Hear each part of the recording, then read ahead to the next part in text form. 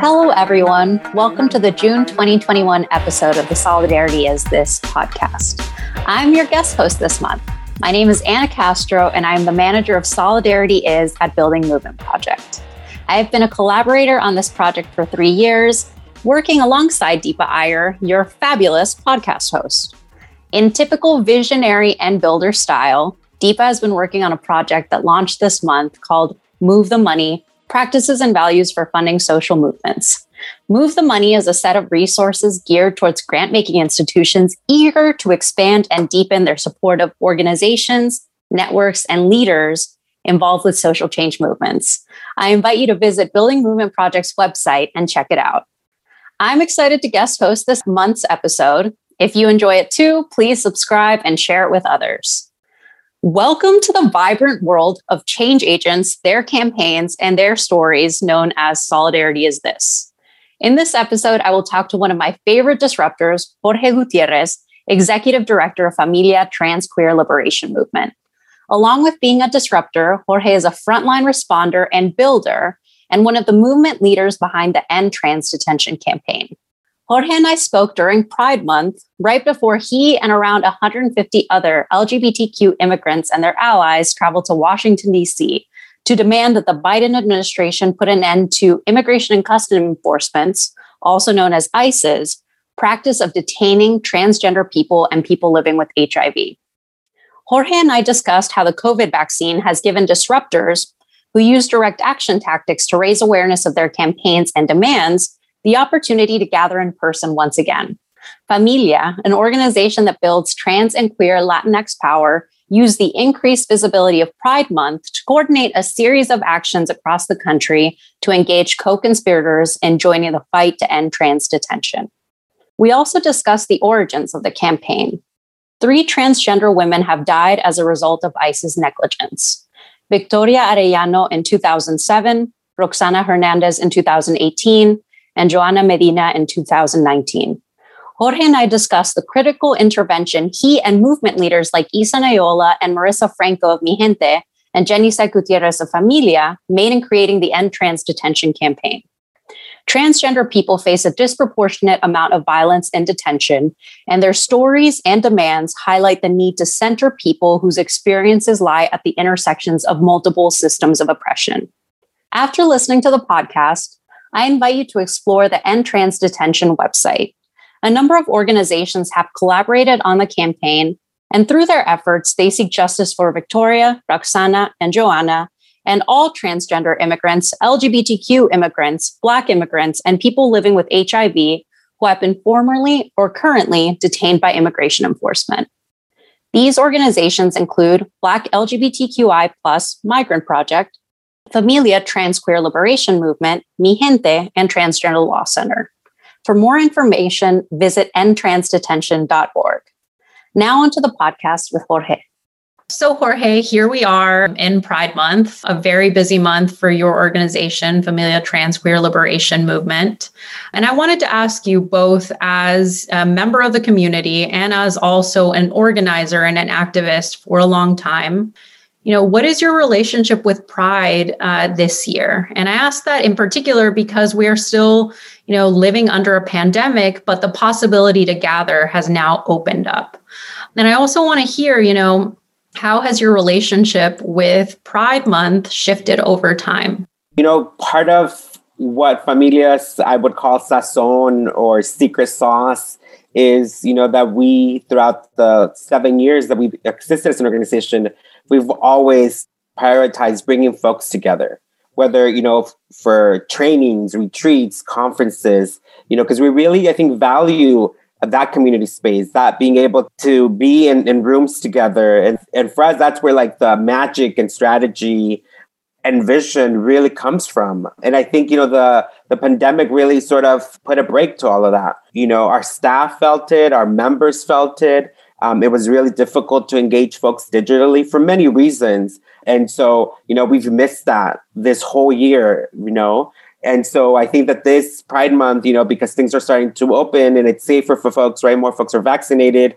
That's why we're like, let's go all out this month, right? Like we've been organizing local actions and events in different cities. And, we're heading to DC next week to convene about 100 folks, right? And so I know that for me, I get so re-energized. I get inspired every time we're with folks, and when you can see the resilience, the joy that despite all the obstacles that we're facing, our people continue to show up, right? Continue to say, hey, I'm here. I want to continue to organize, right? Because we deserve better and we need more changes in our communities. And so for me, that's been, this Pride Month has been exciting because for that reason, the possibilities of coming together again have started to open up. And I think that our folks are looking forward to that because the pandemic has also created so much isolation for our communities, especially for folks that, live in smaller towns and smaller cities that are not in New York, that are not in LA or not in Chicago. So for us, bringing people together we feel that that's like so important. And then I feel like that's why people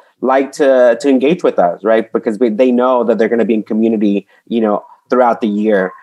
And, for me, I think that my relationship with Pride has evolved and, it's gotten more complicated and complex. Not that those are bad things, right? But because I know I've been doing this work for, more than 12 years. I know the issues like that our folks are still facing, that the things that we're still fighting for, right? And so for me, right, visibility without a demand is nothing, right? If we're allowing all these corporations and businesses to put a logo, rainbow flag on their logo to try to get money out of our pockets to buy the products, right? Then we got to be asking the right questions, right? How are you treating your workers, right? Do they have health care? Do they have protections? Are they able to unionize? And I think that also goes to, maybe some of the folks that are more privileged in our communities, right? Why LGBT communities, right? That, are eager to party at bars, who are eager to be in those kinds of places, right? No shade, no shame, because I think we should celebrate.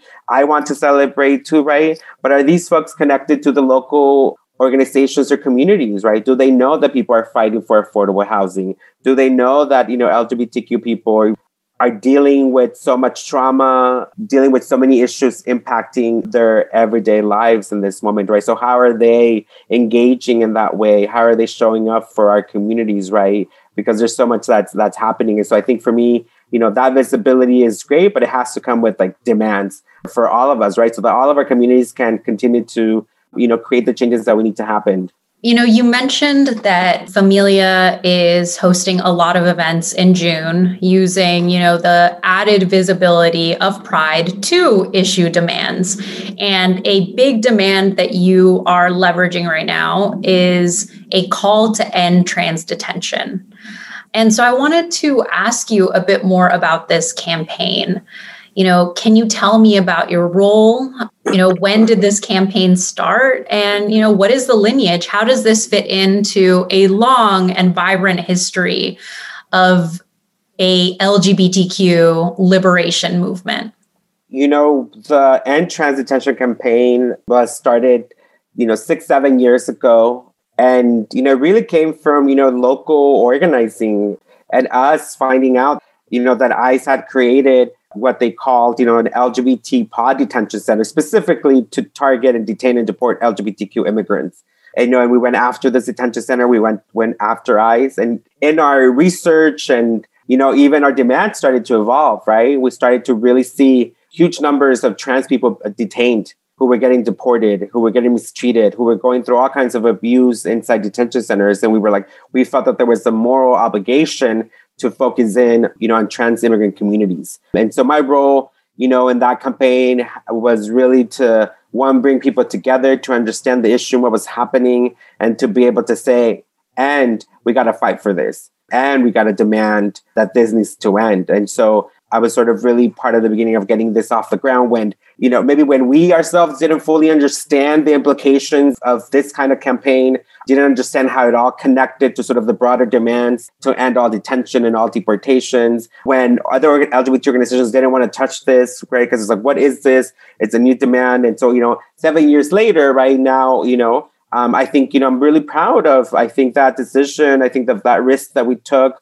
that we didn't know where it was going to go, just like with any campaign that you start. But for us, it was like, again, a moral obligation, 7 years later, I think the End Trans Detention, at least on the surface level, has been adopted by the broader immigrant rights movement, right? where now it has become a talking point in the broader immigrant rights movement. I think that right, the campaign has brought that kind of visibility. But again, right, like how are we really, there's a tangible demand, right? There's ways that we're saying, right, there's a trans policy memo that was sent to the Department of Homeland Security that outlines how they can stop deporting and trans people. Right? That's a tool. It's a tangible thing. It's an actual demand. And I don't know if it sounds, bizarre to say, but I think, we're close to it. We've been at it for 7 years. There's this memo, there's this way, there's already community organizations across the country who are working, with, trans, migrants who are, being released from detention centers. So there's already in some ways an infrastructure on how to do it that's outlined in the memo. And so that's, we've been doing direct action, mobilizing, training people up, right? Have brought visibility, to a community. And in a way also, right, we've kind of have paved a new way through this new demand, within the broader immigrant rights movement, right? We sort of kind of expanded who's considered an immigrant, right? What are the different communities who are part of this, right? It's no sort of there is so much more complexity. We're not monolithic, right? When we're talking about immigrant communities in the US, right? There's Black immigrants, there's LGBT folks, right? There's disabled folks, there's, single parents who are being detained, young people, right? So it's all of that. And so I think for us, we've paved the way, we've created a new lane in this broader movement and to say look, we're here and we're not going to go anywhere. And we want to complicate the conversation around immigration. And we want to complicate the conversation around citizenship and who's deserving, who's not deserving, right? Who gets to get deported, who gets to stay here, all of that. And so I think that that's what the campaign has been doing. And this, Pride Month, and that's why we're, going to DC, a church service, a rally in front of the White House to say we can't have pride when we have folks who are in detention.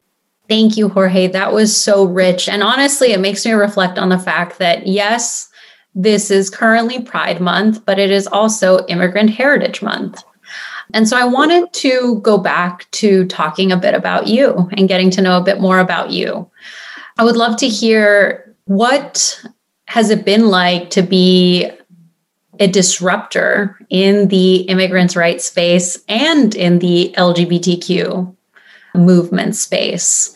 What are some of the lessons that you learned by stepping into that space and by taking that role of disruptor?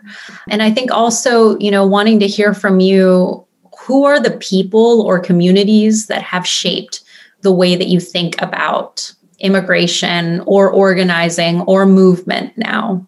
I think, at the beginning, it was very lonely because I think that we were trying to figure it out. Not to say that we were the only ones doing LGBT immigration work, because that's not it, right? But I think that we were, a few of us were really thinking about sort of that national perspective of trying to, like we said, right, of trying to elbow ourselves in this broader conversation and these broader coalitions that have been going on for decades now, right? And so at the beginning, it was a lot of fighting. It was a lot of, knocking on doors and, hey, are you down to do this, right? Folks not really wanting to or not knowing how their work, fits so sort of what we were trying to do. And so we did a lot of sort of kind of we were sort of kind of cutting the grass and getting the soil ready, right, to harvest sort of these new ideas that we were coming, and people were reacting to it. And so I think, so there was lonely, a lot of fighting with, the immigrant rights movement, a lot of infighting with the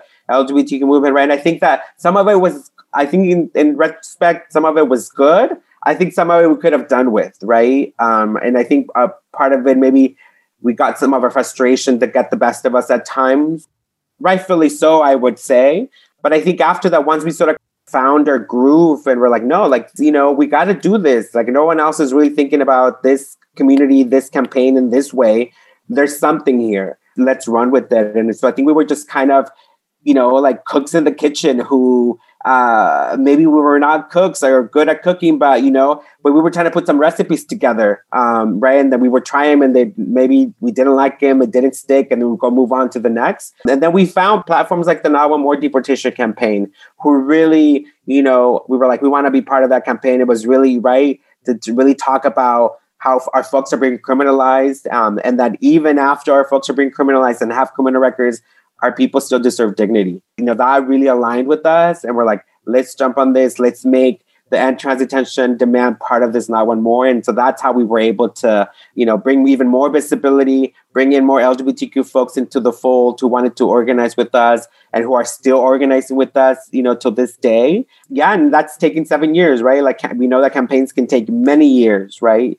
And it's not just about the win. I think for me, what I'm really proud of is like that we now have a network of grassroots local organizations and leaders and a base who are doing this work now day in, day out, who have, seen themselves reflected in our values and in the campaign, who know that this is their campaign and who continue to show up every time there's an action for them to do. They show up, right? And we've seen that this time, this month, with the local actions, right? People understand them. People are, and a lot of them have experienced detention before. And so they know what it is, right? And so I think that for me, I'm really proud that there's a whole network of, it's not just one leader, it's many leaders now who are doing this work and who are going to continue the fight. And so like that for me, right? Again, it's not just about like that, end of the road win, right? Or that tangible win, but it's all about the in between, all the relationships that we've been able to build, all the challenges that we've been able to face, all the fighting that we had to do. But now there's a whole network, there's a whole base of, LGBT immigrants who have been developed by the campaign, who have become organizers throughout, through the campaign and who are doing the work in their communities. And so that's exciting for me to see. Like the work that you are describing and the work that you're engaging in being so heavily centered around lived experience.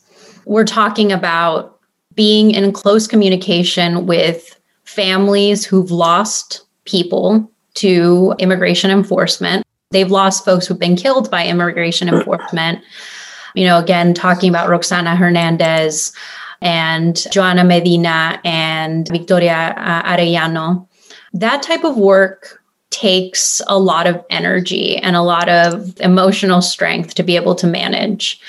I want to ask you, what are some of the practices that you have in doing this work that help you deal with the psychological toll that it takes to come into contact with trauma? For me, I think what's helped me along the years, I think one is you just gotta, as community organizer, there's so much stuff happening, right? And then so much stuff comes at you. I think one that's helped me is like, you got to build some thick skin. So many of us are dealing with so much. That always helps, I think, to not take things personally, to be able to process a lot of, complicated emotions and be able to then sort of, do the work that you got to do. I think too, mentorship, finding, a crew of folks that you can go to and vent and troubleshoot and get advice and knowledge from. Because again, this work is complicated. It's day in, day out, many times, and we need all the love and support that we can get. And we don't know it all. As much as we like to think so at times, we don't. And I think that, for me, the mentorship of, people like, Marisa Franco, like Isa Noyola, Janicet, and so many others have really, I think, provided so much grounding and a space for me to just really like show up as my full self. And even in times where I screw up, and to be able to get re-energized, to get reminded and to get some advice on how to move through it all. Because, for me, I think I'm committed to this work. Maybe my roles and all of that will change, right? But I think I'm committed for the long term. And so, but in order to be in it long term, you have to figure out where you need to get your, nourished from, right? And so for me, that a lot of mentorship. And I think also my mother gives me so much hope and inspires me every day to, roll up my sleeves and do the work that we need to do to be able to create the changes for our people. And so, she gives me a lot of love and compassion and really good food, which is, also really, really important. Jorge, at one point in this conversation, you mentioned that we are close to ending trans detention. And in your, decades of work, that there have just been moments where, we see how much power is built when you give LGBTQ immigrants the reins to be able to think through the solutions of what our immigration system should look like. So I want to ask you, In your ideal world, what would our immigration system look like? What would it feel like for an LGBTQ immigrant to interact with it? I find that oftentimes people who want to support both LGBTQ immigrants in general, we pivot towards legislation. And you've said earlier, we have to think beyond even pathways to legalization and citizenship. So again, in this ideal world, what does this immigration system look like, feel like? How does an LGBTQ immigrant navigate it? I like this question a lot. And, I keep thinking of an LGBT immigrant knocking a door at a community center and that someone welcomes them, asks them, how are you? How can I help you? Here's a meal to get you started. And then there's a conversation that happens. There's a menu, that gets rolled out of where do you want to live? What kind of job would you like? How far do you want to travel? What kind of services, do you like? What brings you happiness, and that we're able to, that this person can feel fully seen, that it's not about charity, right? It's about giving opportunities and possibilities so that folks can make their own decisions about where they want to live, who they want to look, what kind of job, do they want, and, what are things that are going to bring them joy and happiness. That's how I see it. Because I think that goes beyond sort of a piece of paper, right? That puts a stamp on someone who's legal or not. And I think that one, it's like super problematic, and but I think it also limits our creativity in the way that we approach immigrant rights organizing in this country. So I, and I see all kinds of people going through that community center and then, taking a bus, taking a bike, walking, running to the next, community where they're gonna, build roots, and then continue to move, take another bus, take another bike, take another walk into another community and build more roots. That's how I see immigration. To me, that sounds like the freedom to thrive. Right. And the freedom to have a home, to build a home wherever you would want. So, thank you for sharing that vision. I think you're right. When we start to think of it from the vantage point of what a human being deserves, regardless of where they are born, regardless of sexual orientation, gender identity, at the core of it, what should be the purpose of our immigration system? It should be to give people the opportunity to be a human that gets to choose their own path. Yes. Jorge, thank you so much for being here with me today. I know it is a busy month, and you have been making sure that End Trans Detention is all over our social media spaces. So thank you for being here. Thank you for having me, and happy Pride Month. Jorge and the organizers of the End Trans Detention campaign are a source of constant inspiration for me, and I'm so happy to have shared his beautiful vision of what we can accomplish together at the end of this episode. If you want to take a deeper dive, here are some prompts to reflect on. First off, beloved trans and queer, Black, Indigenous, and people of color, I share with you all of the joy and love in my heart. Victoria, Roxana, Joanna, Lorena, Monica, Dominique, Leilene, and too many others, presente. For those of us navigating these shared histories and lived experiences beyond Pride Month, how can we celebrate and make space to grieve what was taken from us?